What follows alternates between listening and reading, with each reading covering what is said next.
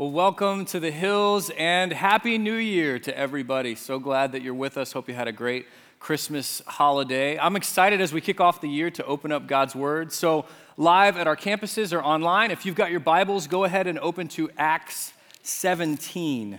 Acts chapter 17 is where we're going to be in just a little bit. If you're brand new, maybe because it's the start of the year, you decided, hey, we're gonna check out church, or you clicked on a stream today. I'm so glad that you're with us. Welcome to the Hills. My name's Taylor.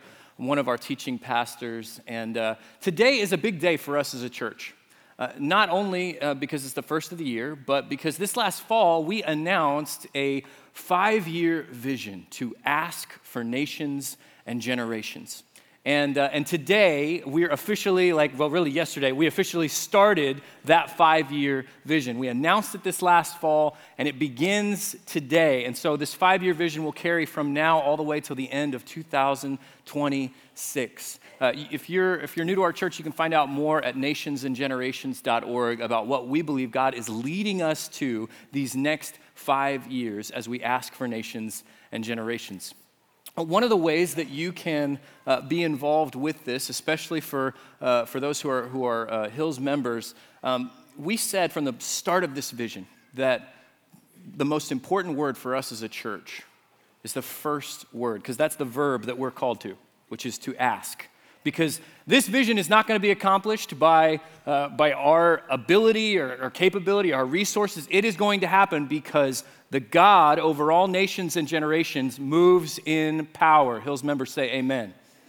That's not going to be through us. And so we are posturing ourselves as those who ask. Jesus said, to ask and it will be given. To seek and you'll find. To knock and the door will be opened. And so we started the vision this last fall when we announced it with 40 days of prayer. But we're going to continue a rhythm of prayer. And one way that you can participate is that every Wednesday, starting this Wednesday at noon for an hour, we're going to do exactly that. We are going to ask and seek and knock and pray to God, interceding for nations and generations.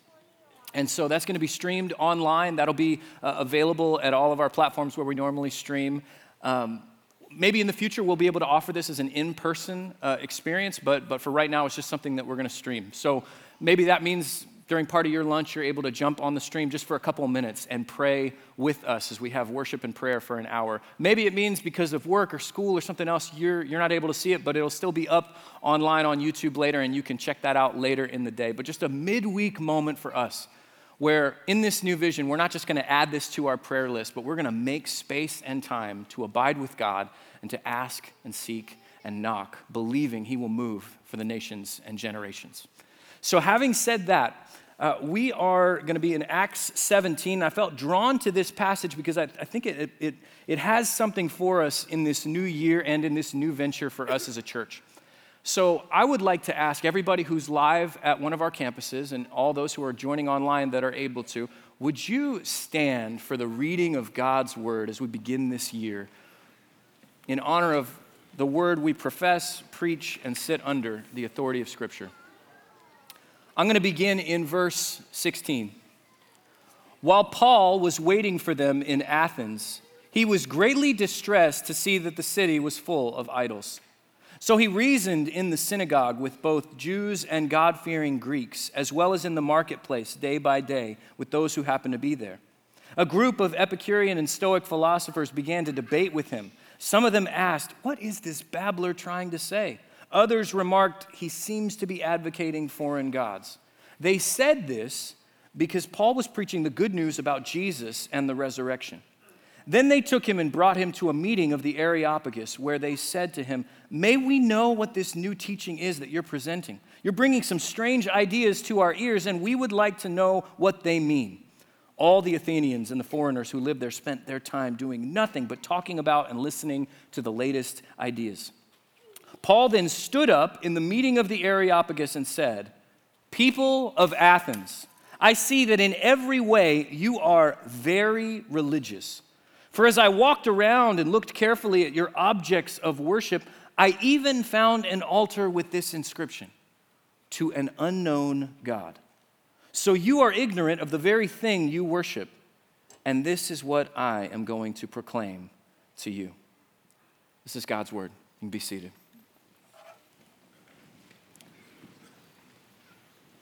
When I was a boy, my family visited the World of Coke Museum in Atlanta, Georgia.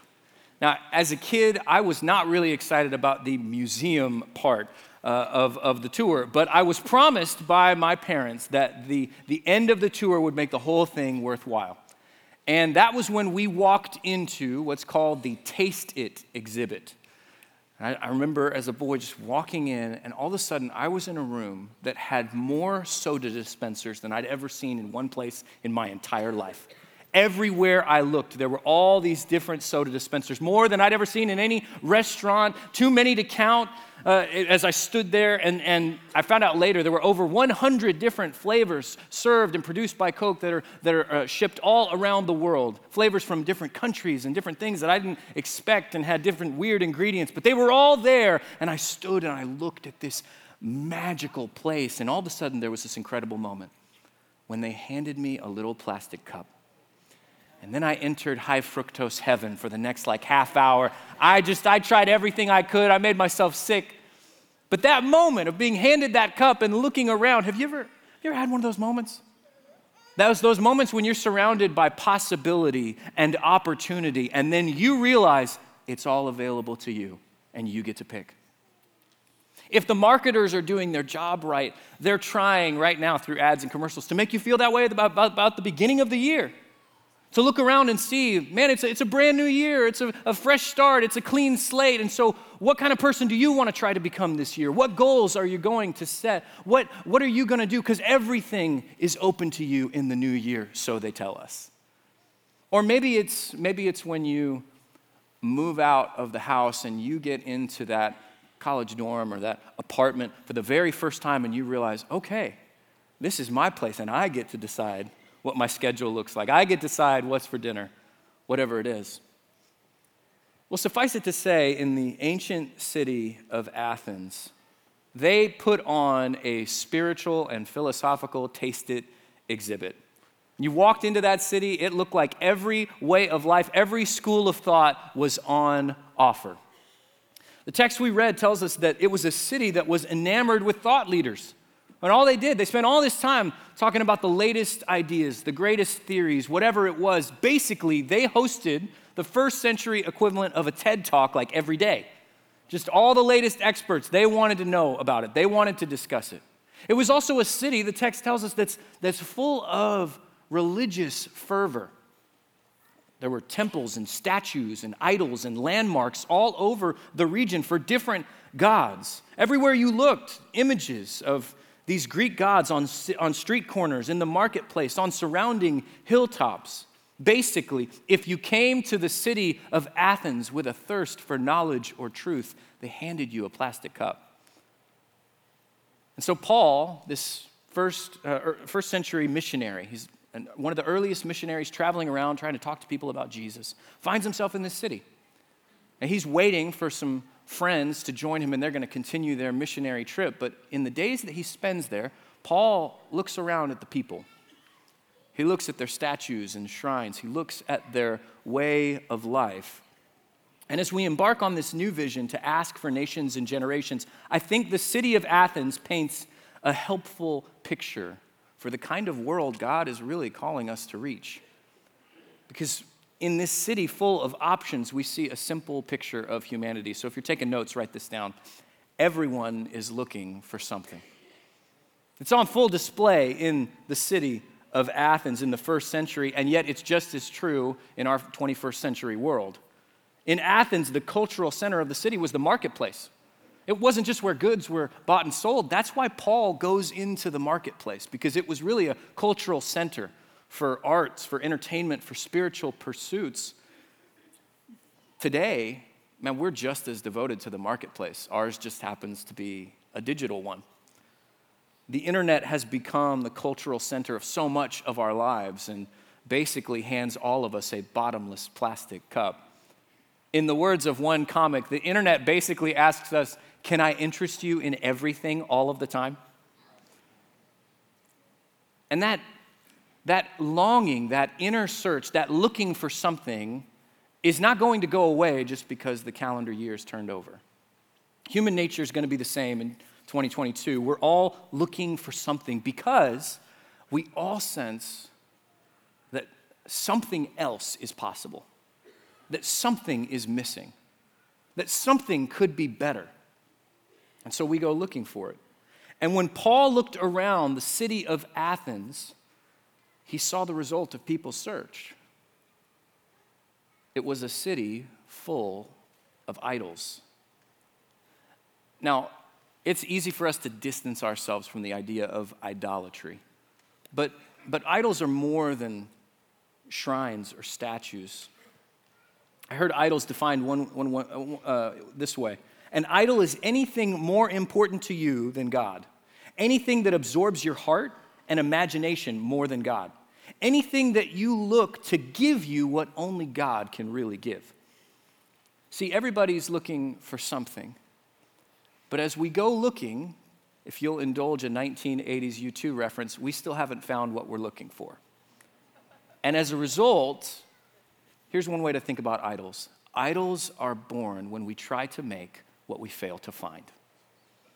We go looking, hoping, expecting, maybe we'll find something that will fulfill us, that will satisfy, that will validate. But when we can't exactly find what we think we're looking for, we try to make it. And so culture makes different idols and offers them to us. Athens was a city that wasn't just full of idols. That language in the Greek is overcrowded, like inundated. One ancient Roman historian joked that if you went to Athens, you were more likely to find a god than a man, just because of how many different statues and idols and temples they had. According to one scholar, the citizens of Athens were outnumbered by idols in Athens, 3-1. For every one person, there were 3 different gods who were claiming they could give you fulfillment or provide for you or ask for your sacrifice or devotion. And this is why Paul is greatly distressed. And I think this is why Acts 17 is a little bit of a mirror up to our lives.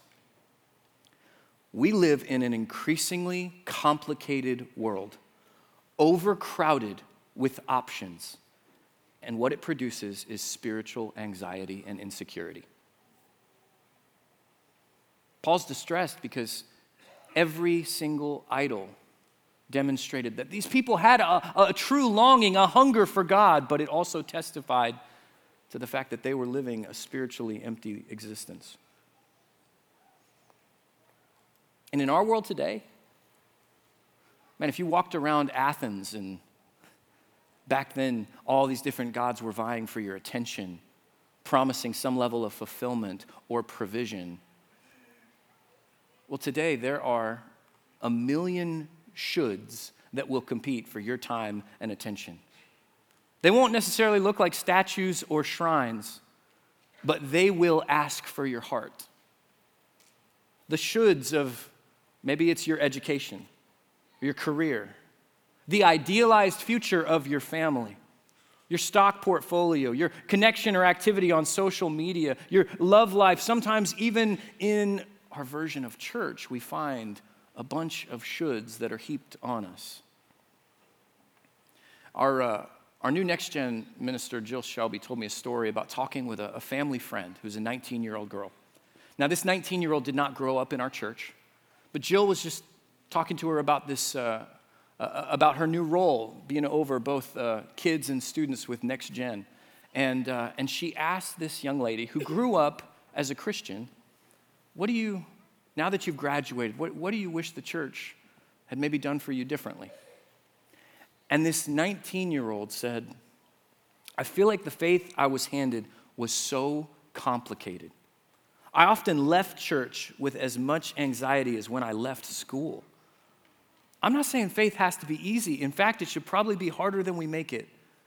But I wish faith could be simpler.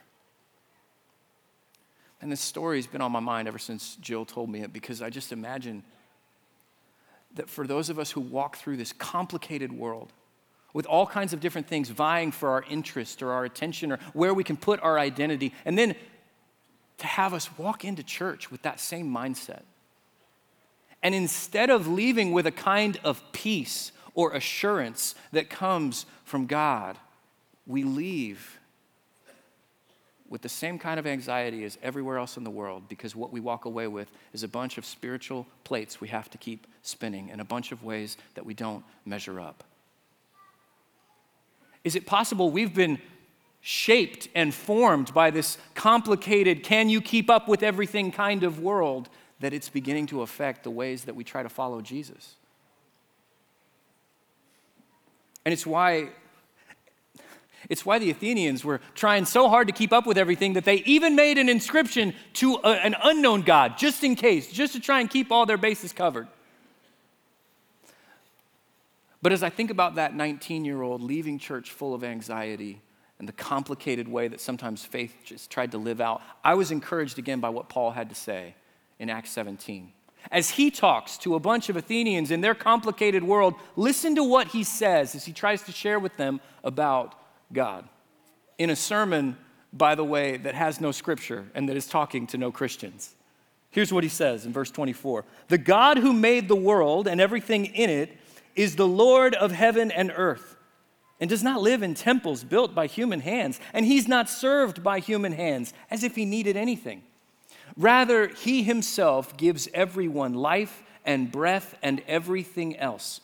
From one man, he made all the nations that they should inhabit the whole earth, and he marked out their appointed times in history and the boundaries of their lands.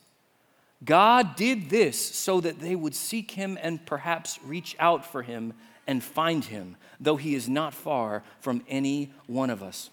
For in him we live and move and have our being. And as some of your own poets have said, we are his offspring. Man, I love what Paul does here. Just a side note, for anybody who, as you listen to this message, maybe you find yourself feeling like Paul, looking at the world around you.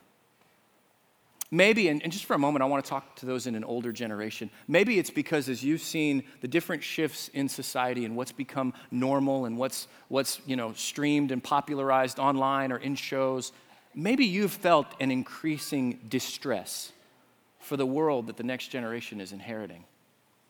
But I want to press in for a moment and look at what Paul does. Paul felt that same concern as he looked at the city of Athens, but his greatest concern became his strongest connection with these people.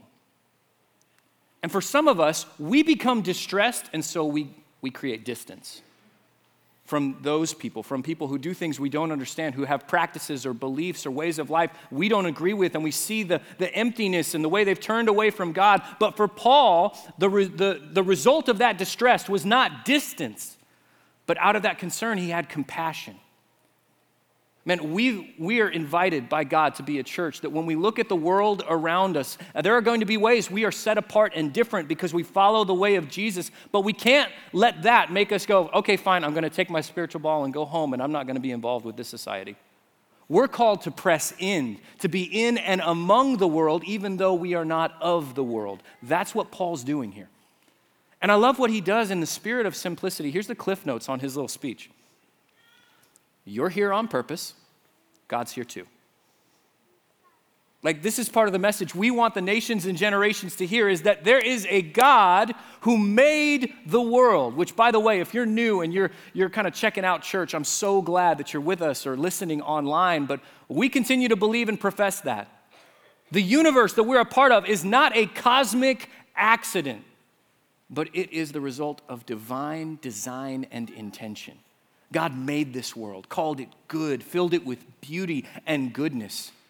Now, the ways we've turned away from God have brought brokenness and sin into this world, but the world God made, he made it on purpose. He made you on purpose.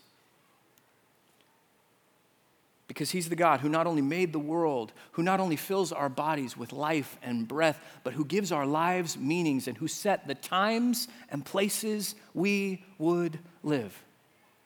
That's actually been, I'll just be honest, that's been the most comforting part of this passage for me as we start this year.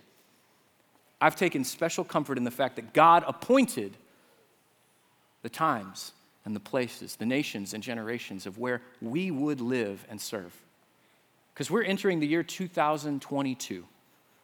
I thought about it this week. If you asked the 5-year-old version of me what 2022 was going to look like, I'd have thought about like futuristic cartoons. Like I used to watch the old Nick at Night cartoon, The Jetsons, and I would have thought like, yeah, it's gonna be like that. We're all gonna have jetpacks and flying cars, and there's gonna be robots who, vacuum our living room. And like today, I guess if you count the Roomba, we got 1 out of 3. But otherwise, it's not a world that 5-year-old Taylor would have envisioned, and I never would have envisioned what we've lived through for the last 18 plus months. It's not a story I would have chosen for myself.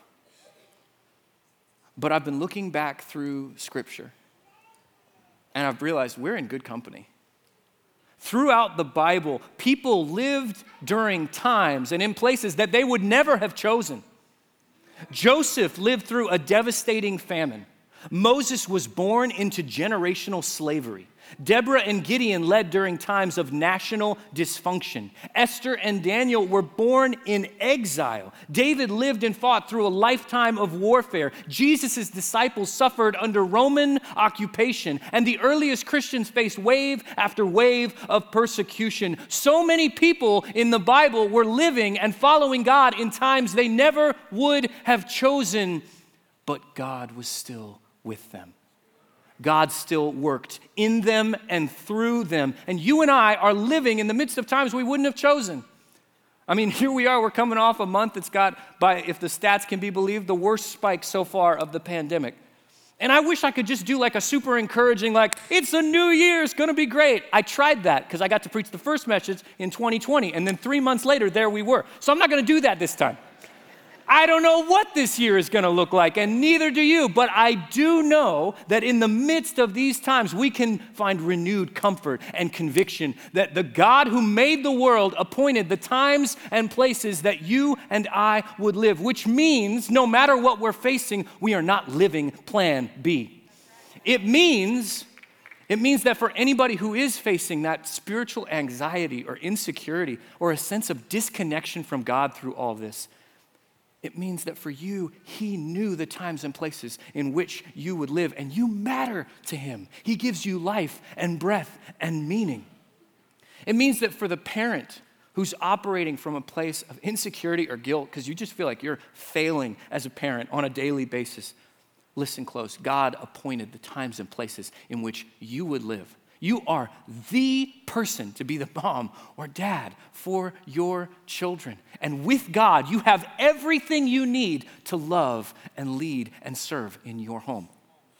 It means for the student who's had life turned upside down and future put into question, maybe scholarships that have been second guessed and has experienced distance from others, social anxiety, depression, other mental health issues through all of this. God appointed the times and places in which you would live.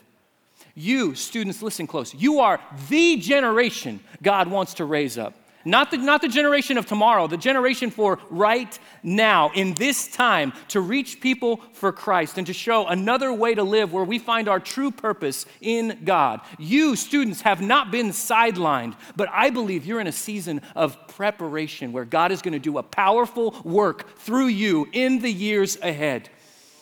It means for us as a church, God knew the times and places we would live. And on our own, we cannot accomplish this vision. It's too difficult, and there are too many obstacles and variables we have zero control over. But with God, who is sovereign over every people group and every national border, we will ask for nations and generations believing he's faithful to accomplish it. So why did God do all this? Why did he set the times and places? Well, it's because what Paul said is that he did this so that you might seek him. He did it so that people would do exactly what those Athenians were trying to do, even though they didn't realize it. See, God made you to look for him. These religious Athenians were seeking. We're all looking for somebody, but something, but they didn't know. And so they're reaching out in the dark to an unknown God. And the word Paul shares is that this God is not far. He's within reach. He's close. What that means for you and I is that as we look out at the world around us that God has called us to be lights in, It means even in a world full of idols, God is close. Even when he is unknown and unnamed by the people around you, God is close.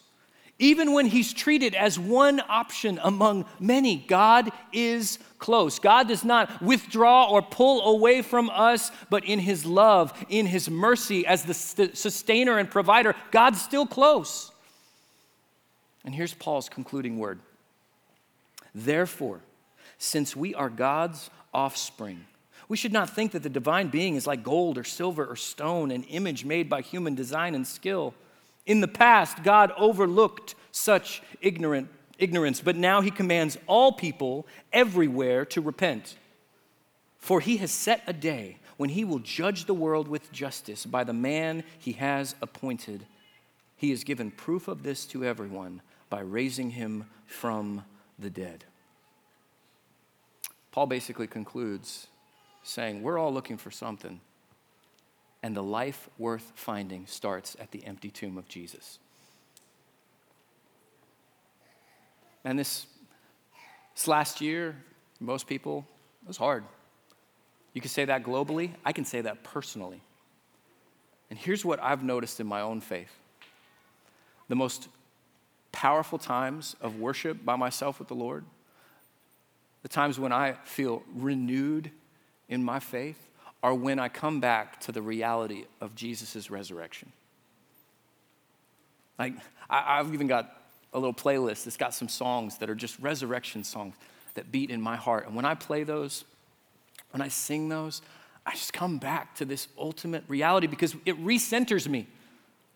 We believe that the God who appointed the times and places joined a specific time and place in Israel, lived showing what it means to live in peace and fulfillment and alignment with God, died on a cross to pay for our sins and to defeat all of the evil and brokenness that continue to decay our world. And then that God rose from the grave. And when I come back to that story, it gets me out of my spiritual insecurity or despair or anxiety, and because it reminds me of ultimate reality. Because if Jesus rose from the dead, then that's proof that there is a supernatural creator God. If Jesus rose from the dead, it means he is the great God above all other pretender gods. If Jesus rose from the dead, his salvation is more than enough for me. If Jesus rose from the dead, then no matter what I face this year, no matter what happens in this next 12 months, nothing I face will be stronger. We will be able to undermine the truth that there is an empty tomb that Jesus walked out of by the power of the Holy Spirit. And my resurrected Lord invites me into his kingdom that won't be shaken, not by anything that happens this year. Man, if that's true, and I get if you're exploring Christianity, that's a big if. But man, that's where we pin our hopes. At the empty tomb of Jesus, where we're invited to life with God, the only life we believe is worth finding. And so for some of you, man, this is the year that you're going to have to come to grips with, what do you believe about Jesus? Is he God's proof? Is his resurrection what has changed history? And will he be the Lord of your life? The invitation from Paul is, if you believe that's true, you got to repent. That means you got to let go of all the other stuff you tried to fill your cup with and put your faith in Christ. And it also means for everybody who's already a follower of Jesus, we've got to come back to believing with renewed faith, with renewed strength, with renewed comfort. This is the time and place God has appointed for us to have life with him and to share his message with the world. So Hills Church, I want to bless you as we close with this blessing. Hills Church, I bless you in the name of Jesus.